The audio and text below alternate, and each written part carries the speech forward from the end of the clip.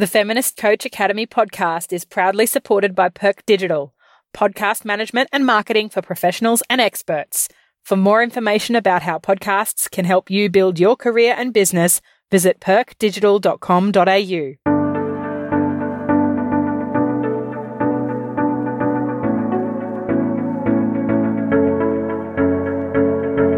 Welcome to the Feminist Coach Academy podcast, where inclusive feminism, business, and coaching meet. This podcast is proudly brought to you by the co-founders of the Feminist Coach Academy, Naomi Arnold and Cameron Aaron. We are feminist life and biz coaches, both passionate about helping coaches, therapists, helping professionals, practitioners, and entrepreneurs integrate a feminist lens and perspective into their businesses, life, and client practice. On this podcast, we plan to help you do so. Now let's get started.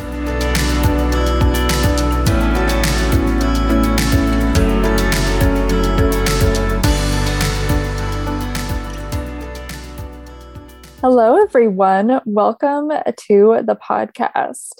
This is our second episode of season 5. We are finally back, and it is Cam here, and I'm here with Nay. Hey, Nay. Hi, Cam. Hi, everyone. And we have a kitty, Mika, who is here too. You might hear Mika purring. Yes, I am at a holiday house and someone's a little bit anxious and has to be nearby all the time. So Mika's joining us as a guest today. Well, we welcome the purrs. We'll see what Mika has to say about the podcast topic. Yeah, Mika. Well, we are excited to chat today, and we're chatting about a very important topic, and one that we see coming up over and over and over again. And I mean, honestly, it will continue to come up over and over again because language is how we communicate. And it's, a big part of making change happen. And so that's why it's really important, being more gender inclusive in our language and moving beyond gender binary language is super important. And it's a big part of feminism. It's a big part of social justice. And it's a very practical way to make change happen. And it's essential for being inclusive. Essential, absolutely essential. And I don't think we could say that enough. But this podcast is not necessarily going to encompass every single thing, but because there is so much that we could talk about in regards to gendered language and how to move beyond that and be more inclusive. So we're going to cover some of things that we've noticed in recent months, this year, things that we see come up a lot with students in our academy, things like that, things that we notice a lot in the online business and coaching world. So we'll focus on a few things and just in the world in general, societies in general that have come up in recent months or this year. So why don't we start with talking about, one of the biggest issues this year. Well, it's always a big issue, but particularly in the US, abortion rights have been a big topic. And it's not just in the US, there are other countries around the world as well. But I know that that's something that has really been an issue that people have been talking a lot about. And that also relates to menstruation as well. And so language around abortion and menstruation and how to be more inclusive here. So something we notice is just how gendered people are when they talk about abortion and menstruation and how they really don't need to. I mean, there are actually easy ways to talk about abortion and menstruation without gendering and without excluding people. So something I want folks to keep in mind when it comes to talking about abortion and menstruation is that these issues don't just affect cisgendered women. They also affect some trans men, and they also affect some non-binary and genderqueer folks. And we also want to keep in mind that not all cis women can nor do menstruate, and not all cis women can or will be pregnant. So there's a lot to consider here, right? There's a lot of different people in the world with different gender or non-gendered identities, and we need to keep that in mind. And so when we talk about abortion and menstruation, and we only talk about them in reference to women or cis women, we're really leaving so many people out. And like myself, for one, because I am non-binary and I do menstruate. So, I mean, and I know lots of people who do get left out of these conversations. So this is a big area. And well, before I continue, did you want to add anything to that, Nay?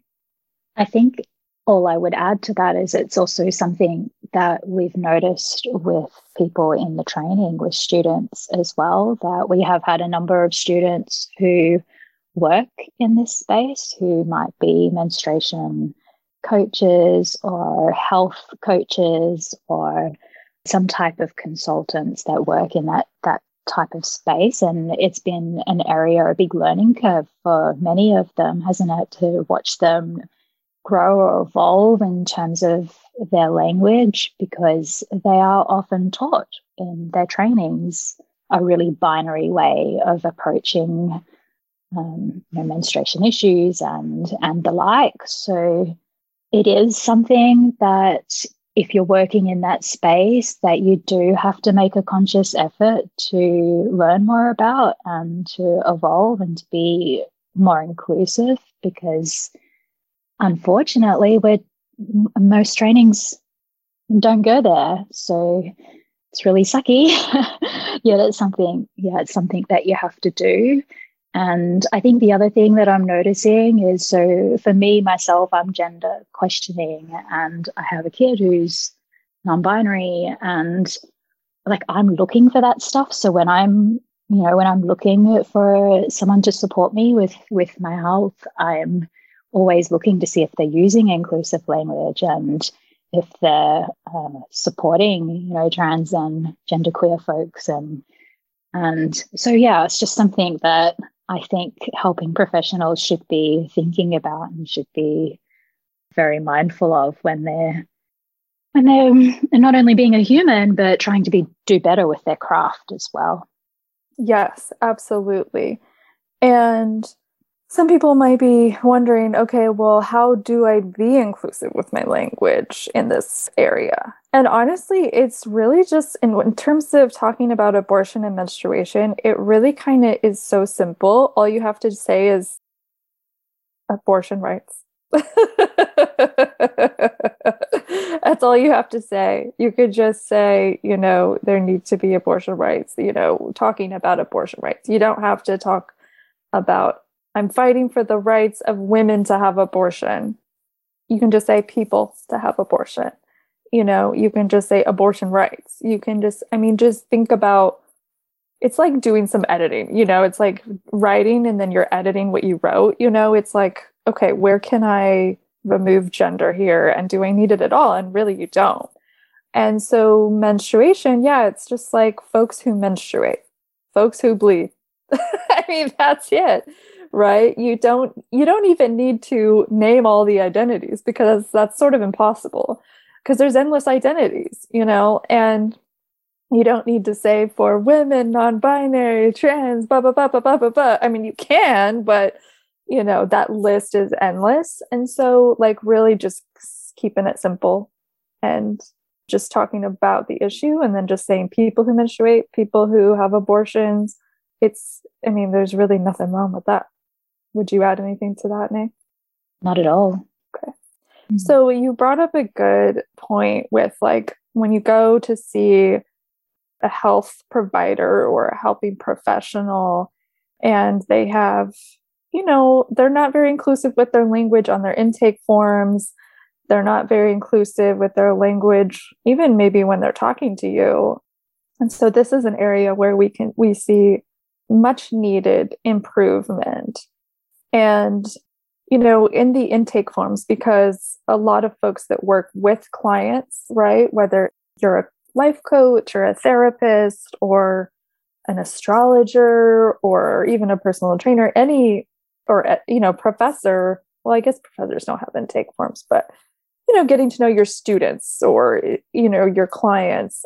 Yeah, inviting introductions in like discussion boards and things like that. Yeah. Yes, when you introduce yourself, exactly. So whether it's intake forms, introductions, on an intake form, it's really easy to just ask, what identities do you have? You could ask, what's your gender identity? I would leave it as open-ended as possible. Do not have options like male, female, again, gender binary. And I wouldn't have male, female, non-binary, because it doesn't work that way, right? Like, it's so much more complex than that. And that's still not encompassing all different identities that are out there. So I would leave it as open-ended as possible. And, of course, people's lives and identities are intersectional. And some people are intersex as well, but also relevant. Also relevant, yes. But no, so people's experiences are intersectional. And so, I honestly would just ask like a more general question of, what social identities do you have? Something like that. That way people can say more than their gender identity, right? They can tell you about the other identities, other like cultural and social identities that they have as well. Because we need to be thoughtful and aware of all the intersections that our clients, experience. And so that's going to make us better practitioners, better helping professionals. Yeah. Would you add anything to that? I think what I would add is, I know that some helping professionals use or work for, organizations that use a software that will only have, like, it'll have limitations to the questions that are asked. And I've seen those before, and I've also filled them out where it doesn't give you an option. Like, you have to say that you're male or female or whatever. And that's even been when the helping professional themselves might be non-binary, but they're working for a company that uses a software that has those restrictions. So I think sometimes we have to be creative around how we can approach that, and like, we can advocate for these software companies to do better, because come on people. Yeah. So we can advocate for that, and we can also, I've seen some have found ways to add free text to those forms to say, unfortunately, this is the limitation of the software, we're sorry, and invite you to and provide some other way around it that's not always available.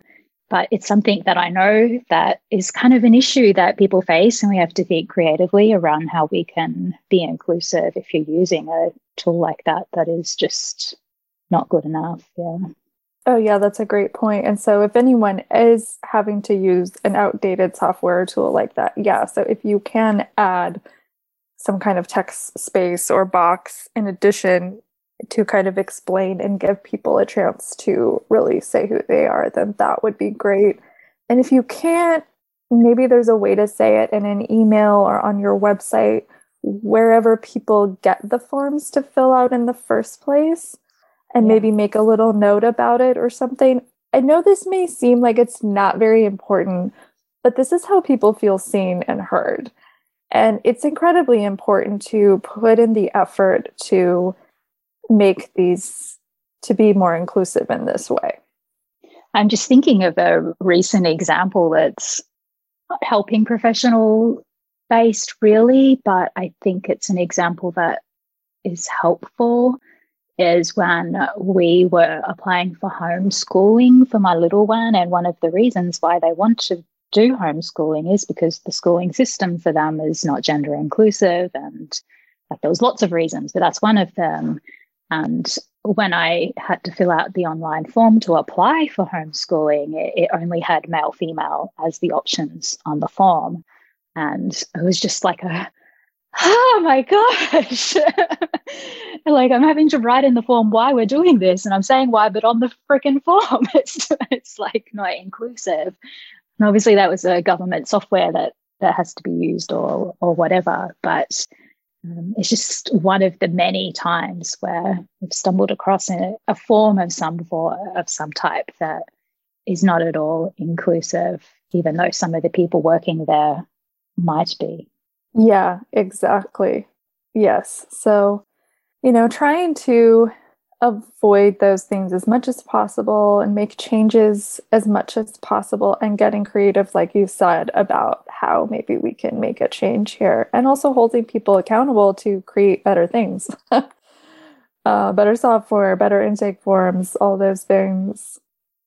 Yeah, we also notice on these forms and also in introductions sometimes when people lead introductions, people still saying hi ladies and guys, or hi ladies and gentlemen, and things like that. And so just kind of being more aware of what are you actually saying, and even doing a practice run before you do lead a call or a group call or have a session with a client, and doing a little practice run of okay, what am I going to say and how am I going to say it, and is my language inclusive? Do you want to co-create a new industry standard for helping professionals and entrepreneurs like yourself, where you are devoted to the praxis of inclusive feminism in your life, business, and client practice in order to truly serve yourself, your clients, and society in more nuanced, whole, liberating, and long-lasting ways? Then we invite you to join our Feminist Coach Theory Training. Go to feministcoachacademycourses.com to enroll today. We hope to see you in our community and co-create this vision together.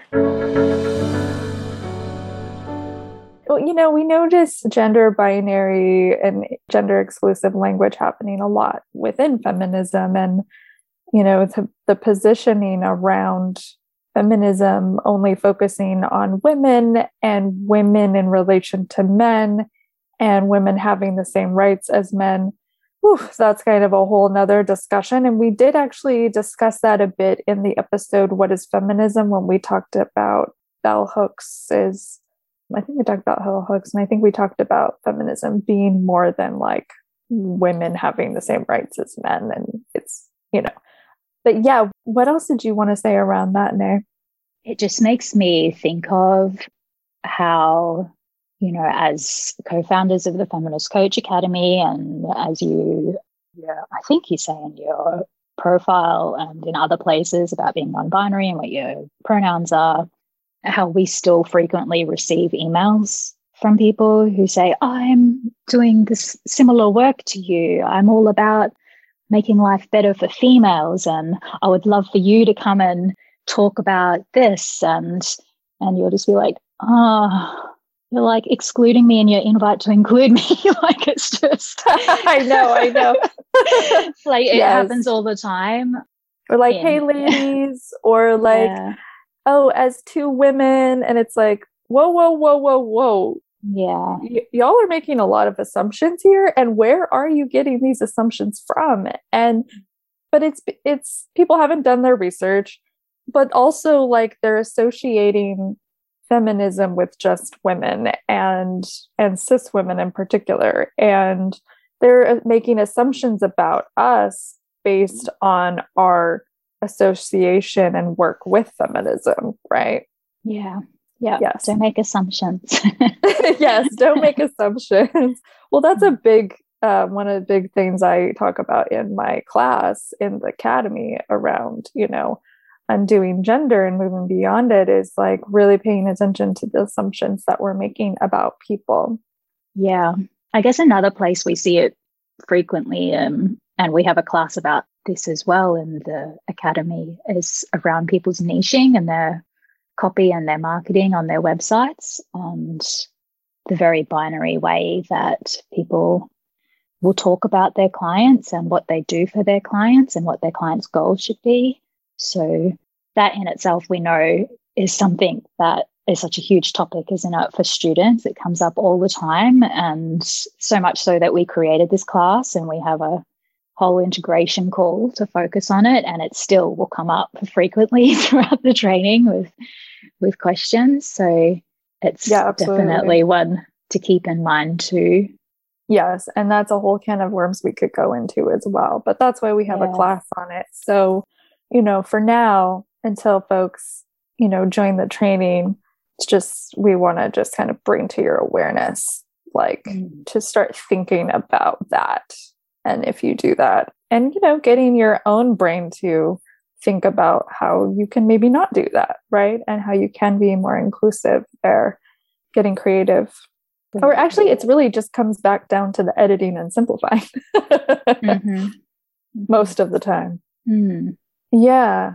I think the other thing that comes to mind for me, which is fresh on my mind because I'm doing my master's dissertation at the moment, so I'm spending a lot of time reading articles around feminism and intersectionality and the practice of helping professionals, and there a lot of them are really structured. A lot of the research and the studies and the findings are really structured according to the gender binary, and just completely leave out people who fit outside of that, or they have like a vague little sentence around just acknowledging, I guess, that non-binary and transgender and genderqueer people are not included in the study, or that that's a gap in the literature or whatnot. So, and then I see people talking about the findings of those and not acknowledging that either, or taking it further. So again, it's just something else that I think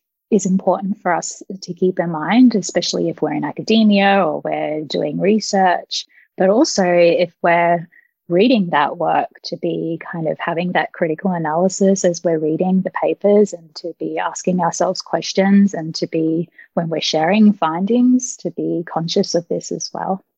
Absolutely. That's a great point.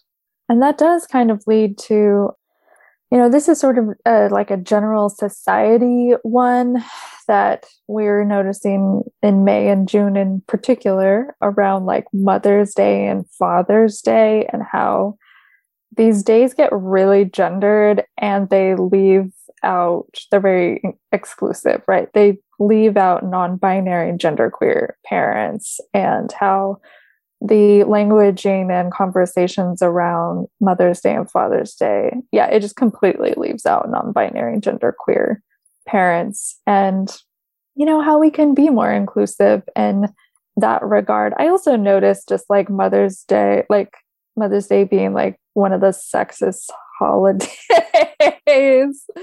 like just the messaging and the slogans that are targeted to moms around that day is just makes my skin crawl.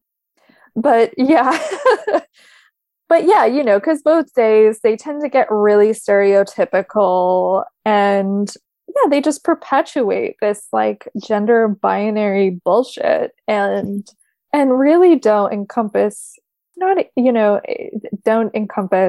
the wide variety of identities as well as expressions of gender and interests and all of that. So what do you think we could do better there, Nay? That's a big question. Well, I guess, I don't know if you don't mind answering personally for yourself, like as a parent. I guess I haven't for a long time jumped on the social media accounts like a lot of folks do and wish everyone a happy Mother's Day, because I am conscious of a lot of the things that you just shared there. And we talk about it a bit at home. So we'll talk a bit about some of the things that you just talked about, because these kind of celebratory days, or whatever you would call them, they pretty much always spark a good conversation starter to have with little people. So we'll quite often talk about it. And my little one's curious about these things, so they'll often bring up questions like you just said, like, what about non-binary folks, or what about if they're making some type of crafty thing at school for Mother's Day, or what about those who don't have mothers or that have two fathers, or so they'll quite often be asking questions like that, which is I try to encourage. So I just talking about, bringing it back to kind of helping professionals again as well. I think we see that a lot as well. And I try to encourage where I can that people talk about parents instead. There's a lot of coaches that will specify whether they work with mums or dads or, so that's another big one that we could talk about too. Yeah, exactly. And that goes back to the niching too, and is it really necessary to gender that, and people get really worried that if you don't gender your niche, you're not going to find your ideal clients, but that is a lie. And there's other ways to find your ideal clients. And we talk about that in the class, but we just want to kind of get your wheels churning. And if you have taken the training, then you're, hopefully this episode helps spark more ideas for you and also gives you more reminders of how to continue to be inclusive, because it is a continuous practice. So I think maybe we're getting to the end of our time here. And I think we're just going to end with, I'm going to read something from a student of ours who shared some of the major shifts they've been happening to be more gender inclusive. Okay, so this is what they said. They said, a difference in my everyday language is in the purchasing decisions that I make. I notice that I often use gendered language verbally as well as in written form, and now I make a conscious effort not to do so. And when I mess up, I remind myself to be kind to myself. In the past, when buying gifts for my young nieces and nephews, the items were gendered and predominantly pink and blue, but now I choose other colors like yellow and green and try to pick out items that are not intentionally marketed for either gender, but can be enjoyed by everyone. And I have had conversations with my relatives around these deliberate choices I have made and why it is important. I'm not sure if it will make a difference as the social conditioning is so strong, but at least a tiny seed has been planted in their awareness now. When I used to do ideal client avatar exercises, I had always written down woman, and now recognizing that the reason I exclusively wanted to work with women was because I did not want to work with bro-type cis men was eye-opening. Knowing that even if cis men wanted to work with me, I can say no feels so liberating too, because I didn't consider this as an option before, as silly as that sounds. So not limiting who I work with to only women is way more inclusive and welcoming for all genders. I think this is great. There's a few things I want to comment on, when it comes to colors, and gender and pink and blue and all of that. I mean, really, like, no color is gendered, right? It's just society that genders colors. So like, giving quote unquote boys pinks, or, there's really no non-binary colors is what I'm saying. Like, and you can still give quote unquote girls or those who are socialized as girls pink, but like making sure that you're not only doing that, or that you're not doing that because you see them as a girl and you're like, well, girls are associated with pink, right? It's not necessarily we have to like avoid all of those stereotypical colors or toys or things, but like, why are we using them and why aren't we using other ones, and getting into that critical thinking space. But I also love that, sometimes you just need to like try other things before you kind of get to like the more nuanced space. And I think that's great. And what I love the most here about what this student shared is they told their family about their choices, and they told them why they're making these choices. So they're like, they are engaging and inviting their relatives into this conversation, whether their relatives like it or not, whether their relatives, are on board with this or not. They are planting that seed, like they said. And that's so important. And it takes courage, And so I really love that piece, because that is the action piece, a very important action and accountability piece as well.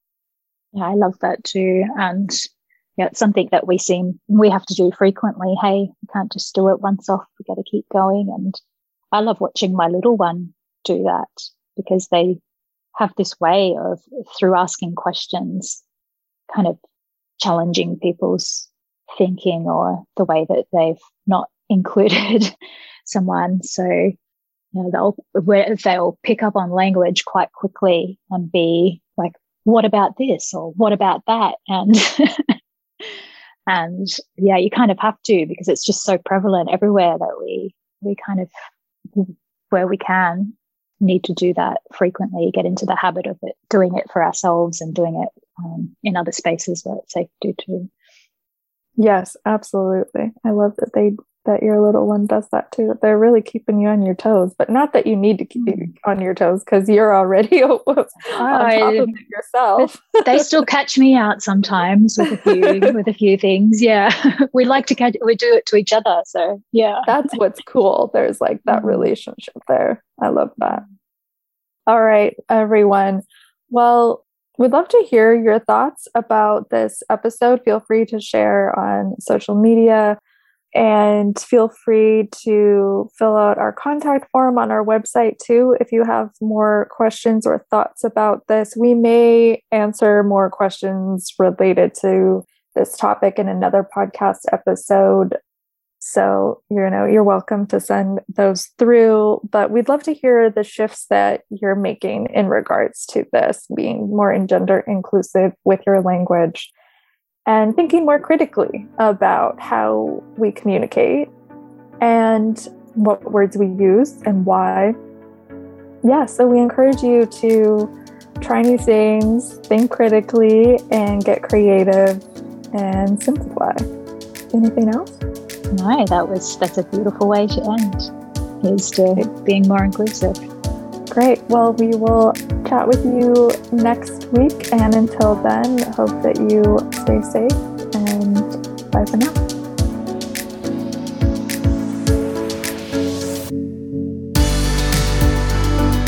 Thank you for listening to today's episode. Please go to www.feministcoachacademy.com to learn more about our training, to grab our freebies. We have a number of freebies available for you, and to learn more about who we are and to listen to more podcast episodes. Make sure you are subscribed to our podcast in iTunes or Spotify, and that you're following us on social media at Feminist Coach Academy on Instagram and Facebook. And if you love our podcast, we would love it if you would rate and write us a review. That would be amazing. Thank you so much. Have a joyful rest of your day.